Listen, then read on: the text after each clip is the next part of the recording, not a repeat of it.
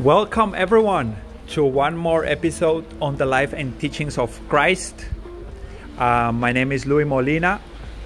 Right now I am in Portugal, traveling around here, and just finished my pilgrimage in Spain, which was amazing. And now I am recording in a cafe this podcast for you. Today we will study a little bit about the genealogy still, and the first chapter of Matthew, which tells us about the conception of Mary and Joseph, their story. So first, let's look about why Matthew includes. There is a lot of noise here from cars.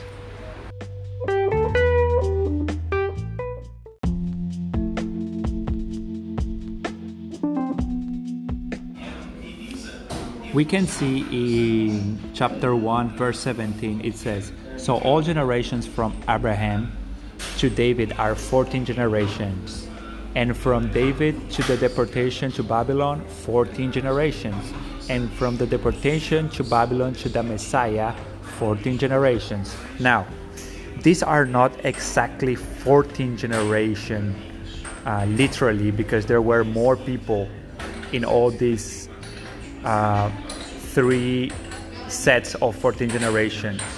But the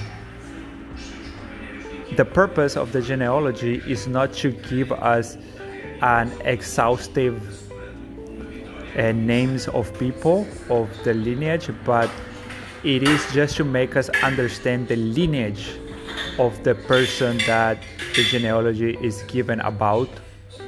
So why Matthew used the number 14? It might be because 7 plus 7 is 14, and for the Jewish readers 7 is a sacred number. But I think there is another reason, and more plausible, and that is that the number 14 is the numeric name, the numeric symbol of the name David. So that the numeric equivalent of the name David is 14. So in that sense, Matthew starts his genealogy of the account of the Messiah, the son of David, it says in chapter 1 verse 1, and then he closes his genealogy with the number 14 generations, which 14 also represent David. So the Messiah is the son of David. That's why Matthew might have chosen the number 14, though we can't be sure about it. We are just guessing it, but it makes sense to me.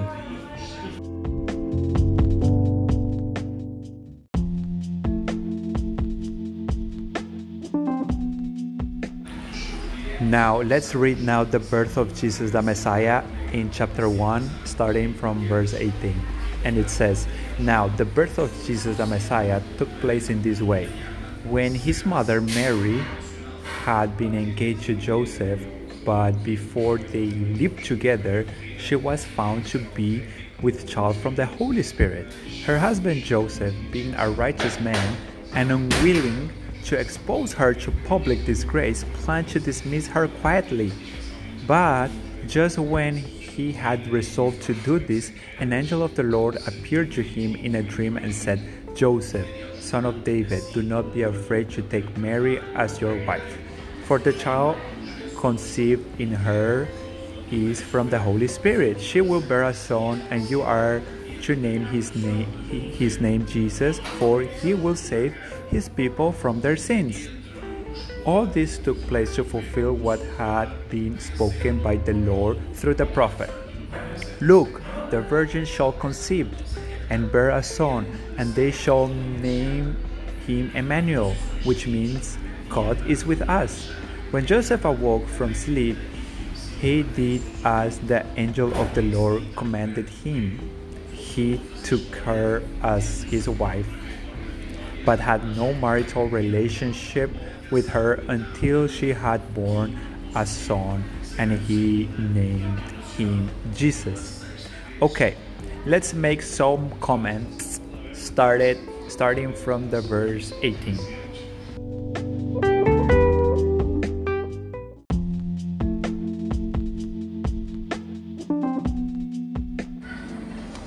We have seen already that it is very interesting how Matthew makes very clear that Joseph was not the biological father of Jesus. Yet he gives his genealogy as if it is relevant to Christ.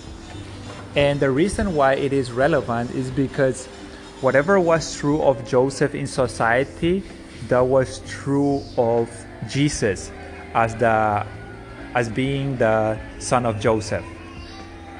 So that will give Jesus his royal status, his legal status in society.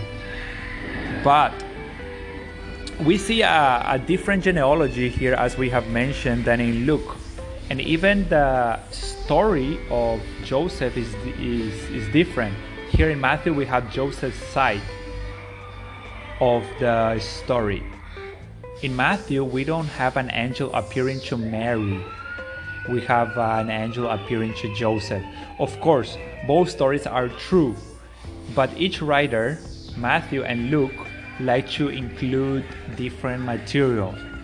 Joseph is a person who is much less known to us than Mary. Mary is seen again and again throughout the Gospels as someone who from time to time hanged out with Jesus. And even we see her in the day of Pentecost, Acts 1:14. She was there in the impartation of the Holy Spirit. Joseph is only recorded in the birth stories, and then in the first two chapters of chapter 2 of Luke, we see when Jesus was teaching in the temple and Joseph and Mary were worried about Jesus, where he was and stuff like that, and they found him teaching with the teachers of the law, with the expert in the law, teaching to them. So that's the last thing we know about Joseph, chronologically speaking. And that's pretty much all that we know about Joseph, beside the genealogy and those stories. It says in verse 18 that Joseph was betrothed to Mary. And the original, the word is betrothed. Now, what is betrothed? Betrothed is not equal to dating, or is not equal to courtship as we do these days in this modern society. These days, it's normal that someone will date to get to know someone. Even recreational dating is normal in our society, but it wasn't in Jewish society. They were used something called betrothal. It's hard for me to pronounce that word, betrothal, which means that you were promised by someone. So, for example, Joseph and Mary, they will get to know each other in the society. They might have visited each other's parents, each other houses, and they might have seen each other in society, but they wouldn't hang out in a romantic way as we do today. Today we normally hang out with someone that we are dating, and we spend time alone with that person, and we start getting to know each other, and then we can just leave the relationship if we see that it won't work. Well, To be betrothed is not that way. To be betrothed is when you are promised to someone and you can't break that promise anymore. So that was the status of Joseph and Mary when Mary got pregnant of Jesus by the Holy Spirit. They were not just dating, they were not in courtship, they were betrothed. That's the word it used. It was a promise. To be betrothed is a word that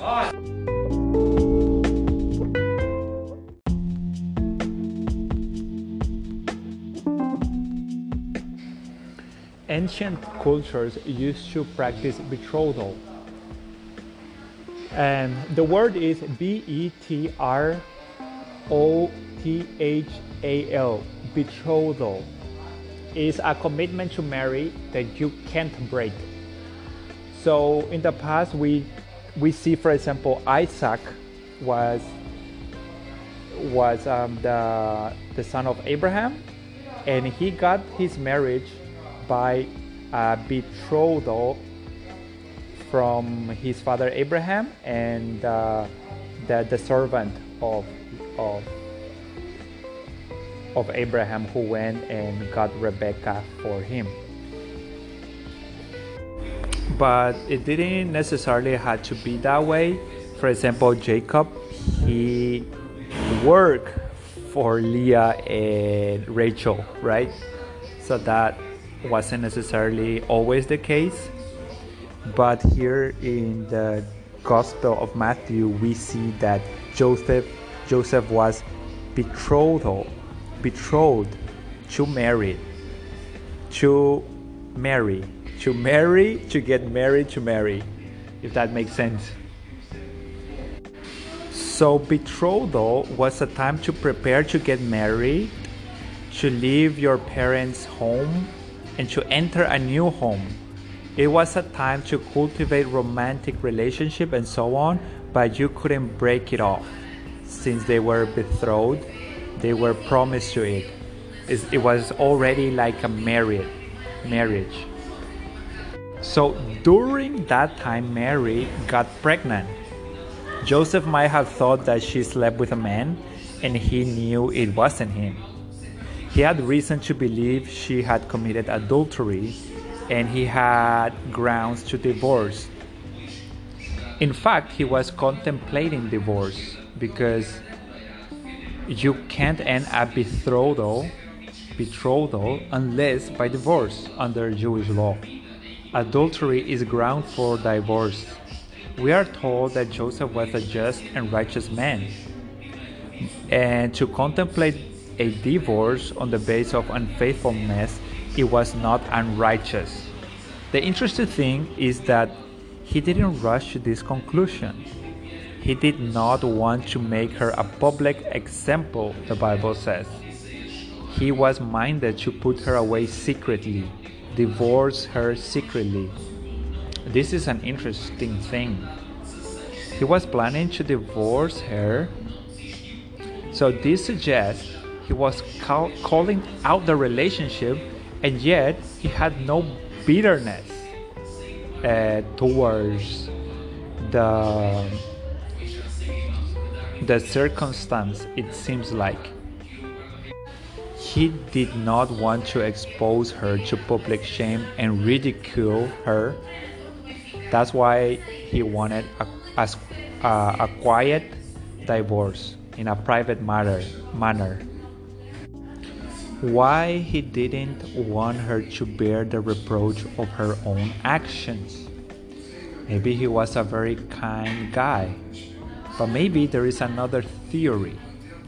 We read in Luke's Gospel that Mary was visited by an angel, and that angel told her that she will have a miraculous conception. Joseph probably knew Mary somewhat, we know that Mary wasn't unfaithful. Joseph might have known this too. Joseph probably wasn't sure that Mary was unfaithful. Her own story was there to consider. She might have communicated, I'm sure, that she got pregnant by supernatural means. God Himself wanted to have a son in this way through Mary. I suspect that Joseph believed her, and that's why he wanted to put her away, because Joseph was afraid of to be with the woman that God chose. So Joseph didn't want to compete with God for the same woman, sort of thing. That's my suggestion. If Joseph believed her story, then he recognized that God had done that, and she was God's mate, as it were, to bring forth a child. So Joseph might have said, "This is sacred territory, I must better not intrude here."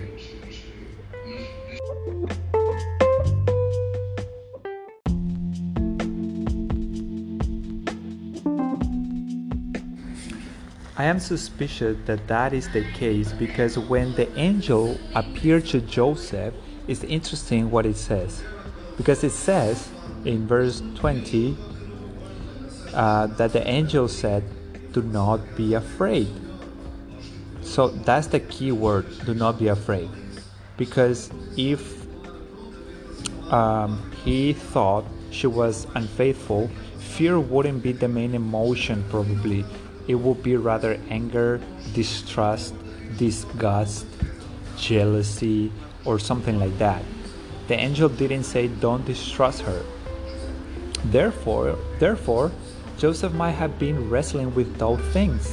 Joseph wanted to don't intrude in God's woman in that way. That's my suspicious. Then it says that Jesus will save their people from their sins. The name Jesus was a name in Greek. It's the equal of Joseph of Joshua of the Old Testament. Joshua, the name Joshua of the Old Testament had two parts. Jo comes from Jehovah, and Shua means salvation. It literally means the Lord is salvation. So the Lord saves, or the Lord is salvation. This name was very common in biblical times because Joshua was a great hero for the Jews, and many mothers would like to choose that name for their sons. So Jesus is the name, the equal of Joshua, but in Greek. So Jehovah is salvation. And the reason is clear. It's because He will be the Savior. The Jews at that time, they knew they wanted to be saved, but they didn't necessarily wanted to be saved from their sins, but from the Romans who oppressed them, who charged them tribute, test them badly and oppress them, etc. They were looking for a Savior like David. The angel told Joseph that the Messiah will save his people from their sins, not politically, as the Jews were expected. By contrast, also, if the liberation theology that is so popular among the Catholic, which also thinks that the gospel is a message of political liberation. In contrast, the angel said something different. This suggests that people prior of being saved are not free from their sins, from the oppression of sin itself, because we have sinned, we are alienated from God. We cannot set ourselves free from sin. Just try to stop sinning and never sin again. This is not possible. This cannot be done by man. That's why God sent Jesus to save us. So our problem is that sin prevents us from being with God, and only in God there is eternal life. So only once we are free from sin, then we are made right with God, and as consequence we have eternal life. God is eternal life. Only in God we have eternal life. Sin not only gives us guilt, but it enslaves us. We have to be saved to stop sinning. It's the only way, and that's what Jesus came to do here. He died on the cross, resurrected, and all of that to rescue us from sin. But more than that, He came to live within us, inside of us, to set us free through the Holy Spirit. So because of that, we are not allowed to live in a life of sin. Sin is not for the Christian. Jesus saves us from our sins. Not only the penalty of sin, but also He saved us from sin itself, for us not to be slave of sin. Matthew finished telling us that this is to fulfill what was being spoken by the Lord through the prophet. This prophet is Isaiah 7:14. Through a virgin will have a child, and his name will be Emmanuel, God with us. This verse is from Isaiah chapter 7 and 8. We can see the first fulfillment was Maher Shaleh in chapter 8 of Isaiah. It was Isaiah's own son. But it has a secondary fulfillment here with Jesus. Emmanuel can be translated as God is with us or among us. And then we have what we have spoken now is in verse 23, and verse 24 says, when Joseph awoke from sleep, he did as the angel of the Lord commanded him. He took her as his wife, but had no marital relationship with her until she had borne a son, and he named him Jesus.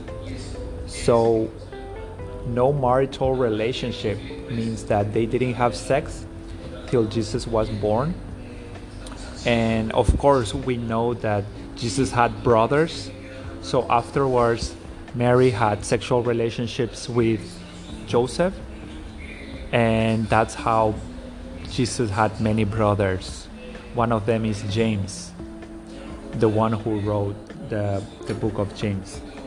So that's it for today. If you have any question, please send me an email.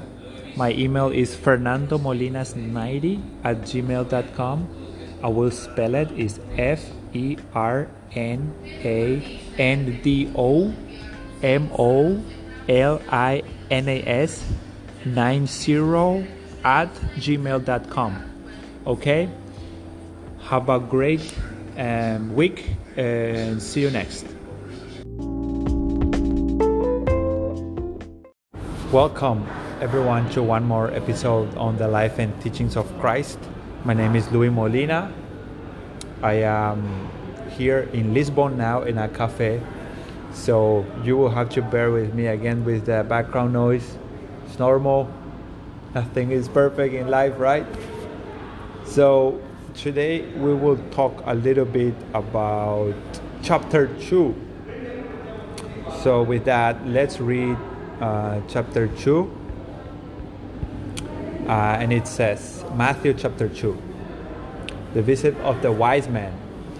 In the time of King Herod, after Jesus was born in Bethlehem of Judea, wise men from the east came to Jerusalem, asking, where is the child who has been born King of the Jews? For we observed his star at its rising, and have come to pay him homage. When King Herod heard this, he was frightened, and all Jerusalem with him. And calling together all the chief priests and scribes of the people, he inquired of them where the Messiah was to be born. They told him, "In Bethlehem of Judea, for so it has been written by the prophet. And you, Bethlehem, in the land of Judah, are by no means least among the rulers of Judah. For from you shall come a ruler who is to be shepherd my people Israel."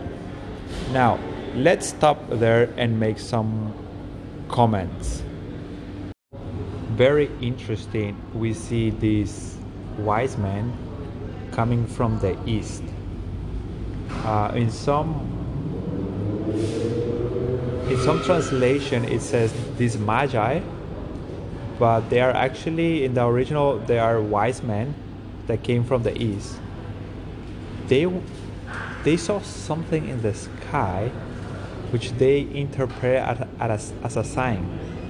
It's interesting thing that the secular historian of that time, for example, Cornelius of Tacitus that we have seen before, and also Josephus, the Jewish historian, they were mentioning that at this time of history, when they were living, there were rumors in the whole world that from Judea will come a king who will eventually rule the world. It's a interesting thing to contemplate, and also to know that these wise men seem to be aware of that rumor.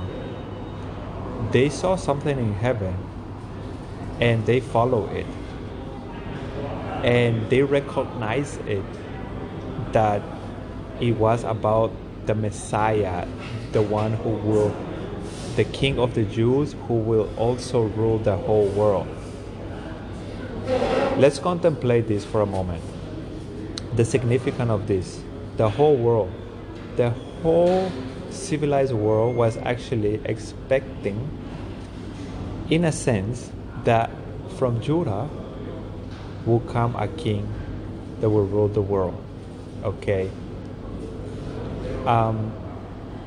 So from where this expectation comes from, how this expectation arose in the mind of the Jewish people and many of the Gentiles at that time of history. I don't know if the historian give us any clue from where the expectation arose, but it is very possible that is because of the Jews who were scattered around the world, and they were, of course, looking forward to this coming of the Messiah, who will one day rule all the nations and not only Israel. The Jews probably informed the whole world about this expectation. That's my guess. But how do we explain that they were expecting the Messiah at this particular time? Even the Jews might not have known about it. They may have known because some of the hints and some of the direct statement of the Old Testament, perhaps. For example, in chapter 49 of Genesis that we have seen in the last episode, Jacob prophesied that the scepter will never depart from Judah and until Shiloh comes. Shiloh means that to whom it belongs. So until the everlasting king comes, the scepter will not depart from Judah. That's basically what Jacob prophesied towards Judah. And then Jacob also says that and the gathering of all the nation unto him will be, unto Shiloh, who will hold the scepter forever. So it is reported that many of the rabbis said Woe to us, because the scepter has departed from Judah, and Shiloh has not yet come. That the rabbi said when Herod started to rule Judah. About 40 years before Christ, the Romans conquered all the region of Judea, and they put a Herod to rule over the area of Galilee and Judea.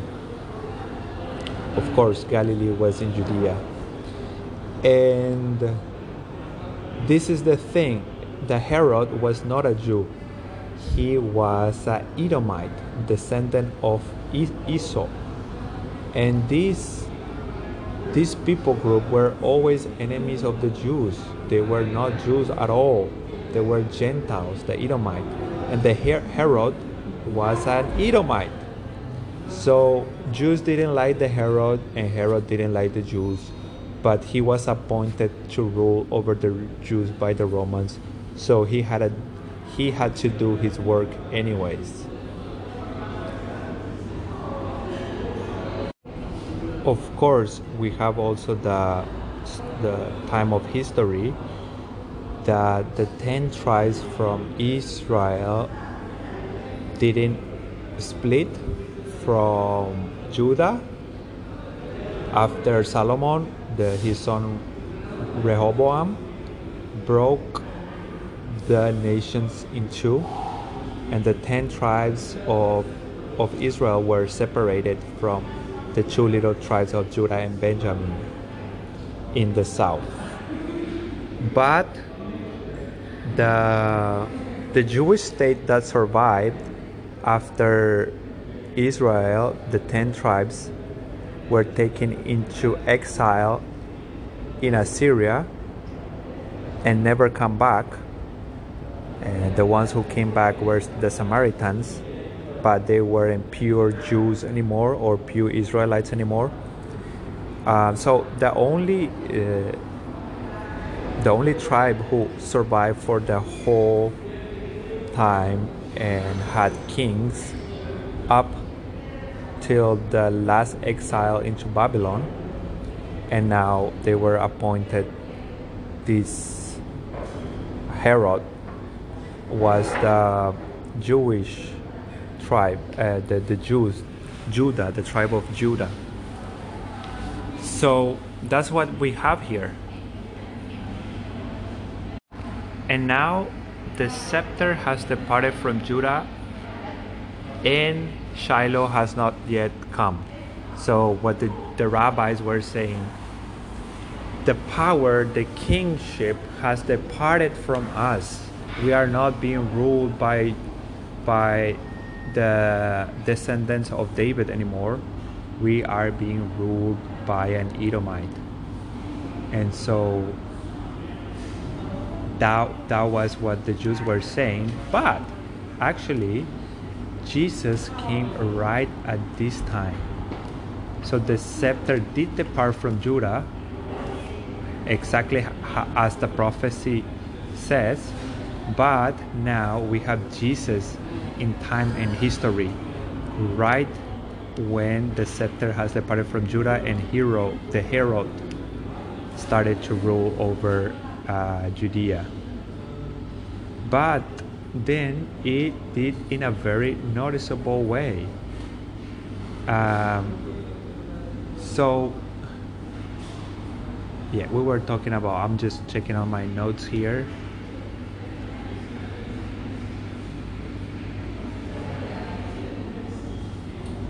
Yes, so we mentioned already that Herod was an Edomite, and then so we saw the wise men came and talked to Herod, and says there is another king that might have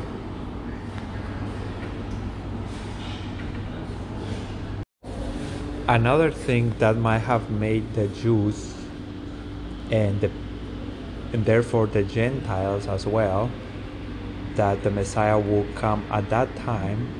It's because of the prophecy of Daniel in Daniel chapter 9, verse 24 to 27. And this prophecy is also known as the prophecy of the 70 weeks. I don't have the time to go into all the details about this prophecy, but to make a long story short, an angel appeared to Daniel and said that from a certain starting point, there will be a certain amount of years till the Messiah comes. That was the prophecy. He said, and this time is 70 weeks. So these weeks will not be as we think of them 70 weeks. It will be periods of 70 years. So we have to multiply 70 per... Okay, we will have to multiply 70 per 7 because 70 weeks, yes, 70, I was just using my calculator here. So 70 multiplied per 7, we have 490. So 70 weeks, each week has 7 days, and each day represents 1 year. So we multiply 70 per 7, and we have 49 years.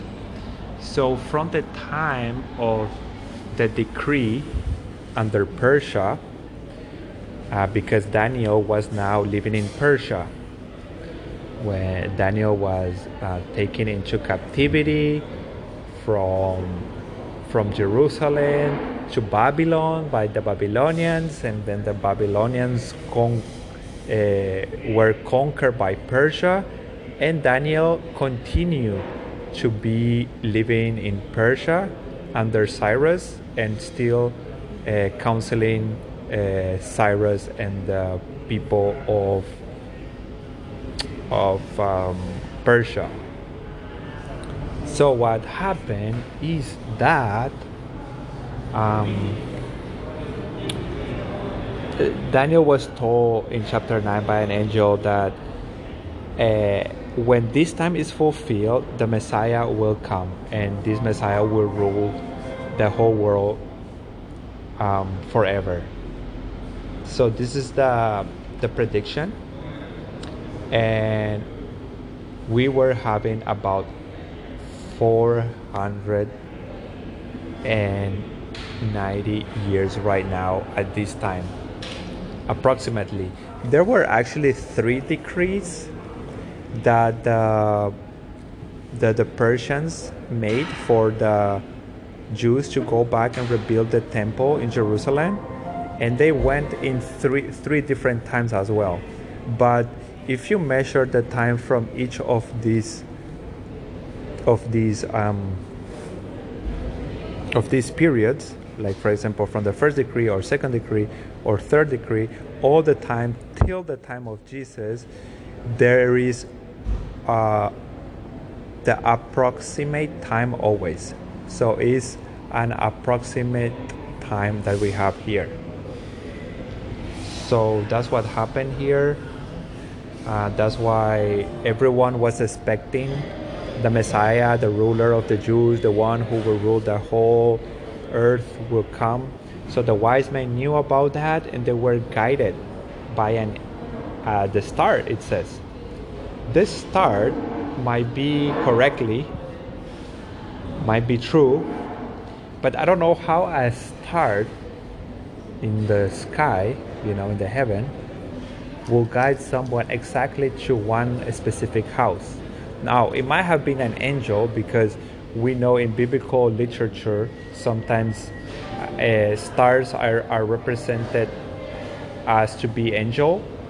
For example, in the book of Revelation, we have that in the right hand of Jesus there is 7 stars, and these stars are angels.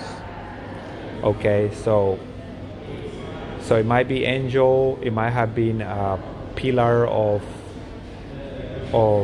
fire, the Israelites were guided into the wilderness.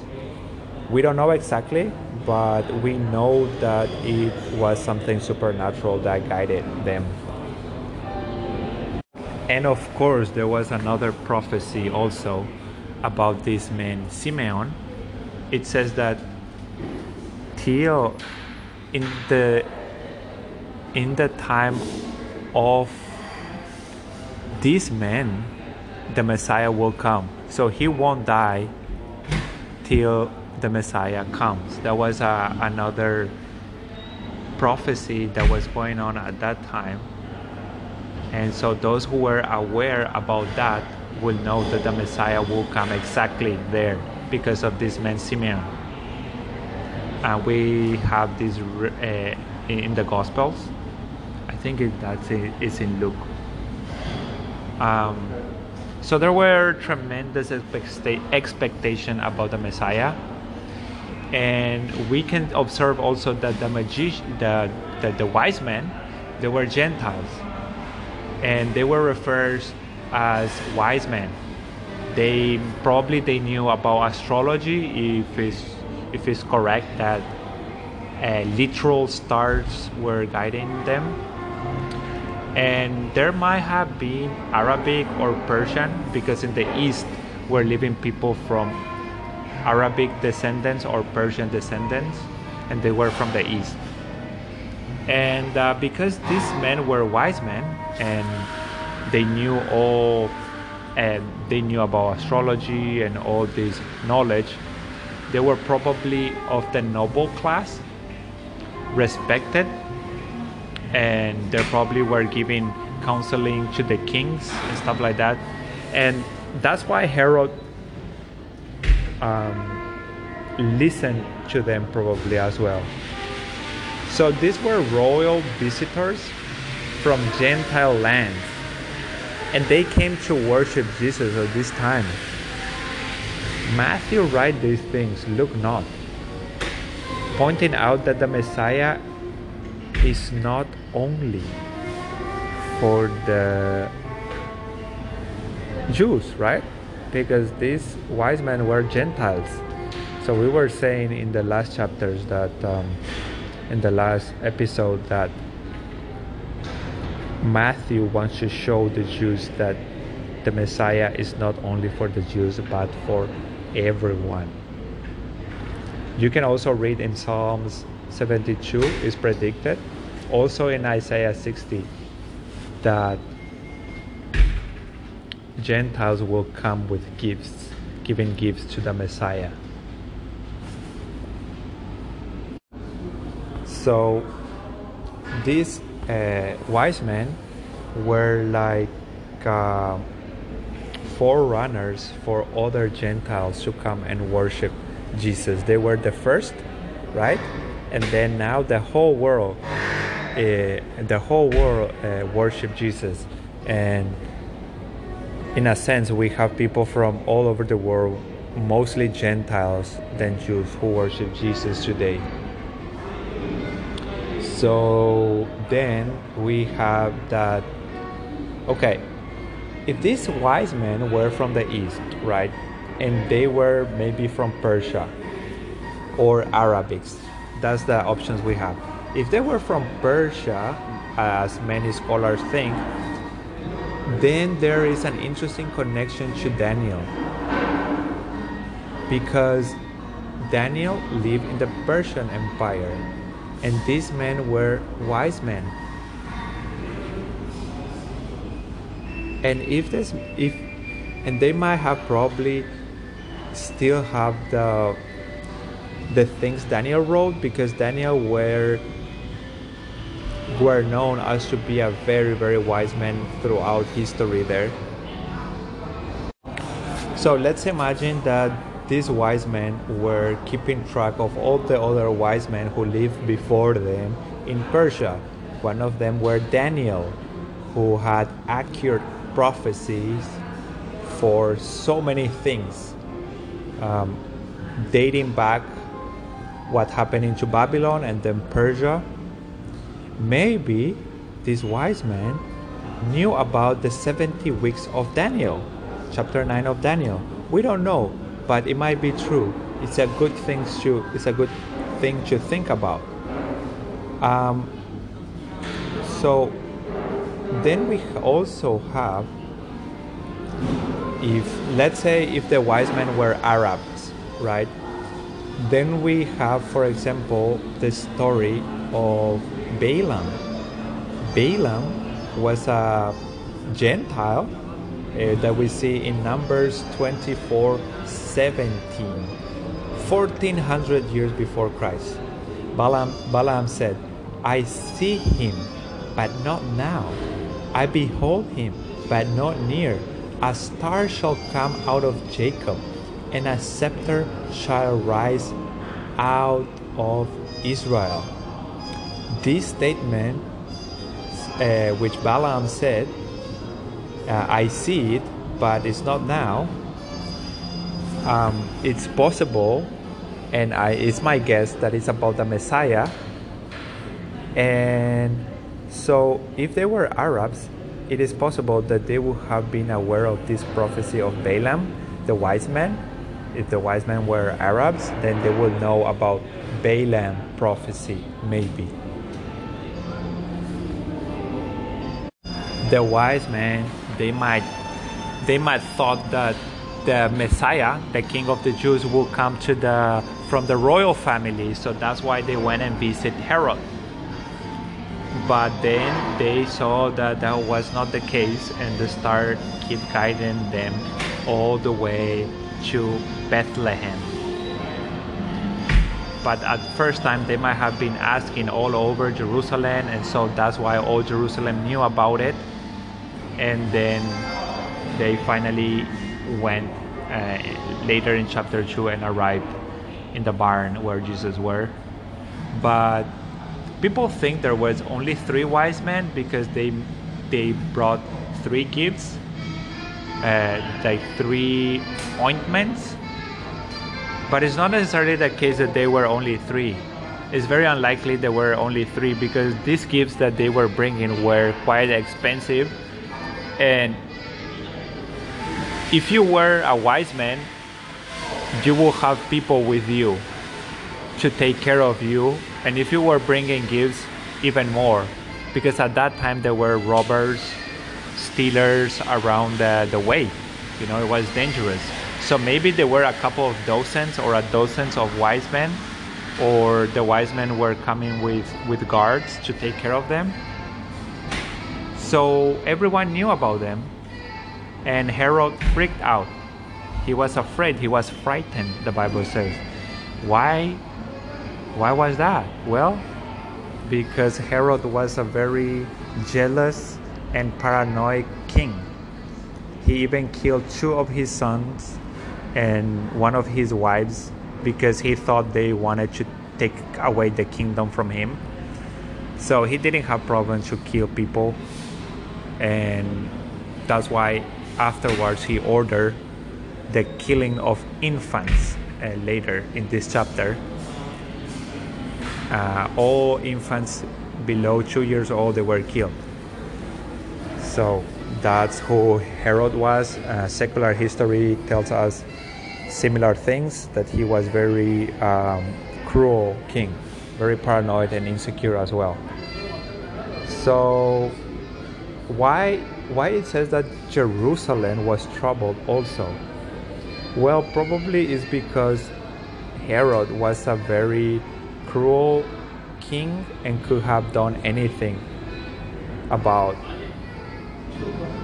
get rid of this potential new king of the world and of course of Judea. So this is it for today. I hope you guys enjoyed it. I hope you guys learned something new, and please give me some feedback if you want. If you want to ask me any question, please write me on my email. My email is fernandomolinas@gmail.com. I will spell for you FERNANDOMOLINAS 90 @gmail.com. So Thank you so much for listening, and see you guys next. Love you guys. Welcome everyone to one more episode on the life and teachings of Christ. My name is Luis Molina. I am here in Lisbon now in a cafe, so you will have to bear with me again with the background noise. It's normal. Nothing is perfect in life, right? So today we will talk a little bit about chapter 2. So with that, let's read chapter 2. And it says, Matthew chapter 2, the visit of the wise men. In the time of King Herod, after Jesus was born in Bethlehem of Judea, wise men from the east came to Jerusalem, asking, "Where is the child who has been born, King of the Jews? For we observed his star at its rising, and have come to pay him homage." When King Herod heard this, he was frightened, and all Jerusalem with him. And calling together all the chief priests and scribes of the people, he inquired of them where the Messiah was to be born. They told him, "In Bethlehem of Judea, for so it has been written by the prophet. And you, Bethlehem, in the land of Judah, are by no means least among the rulers of Judah. For from you shall come a ruler who is to be shepherd my people Israel." Now, let's stop there and make some comments.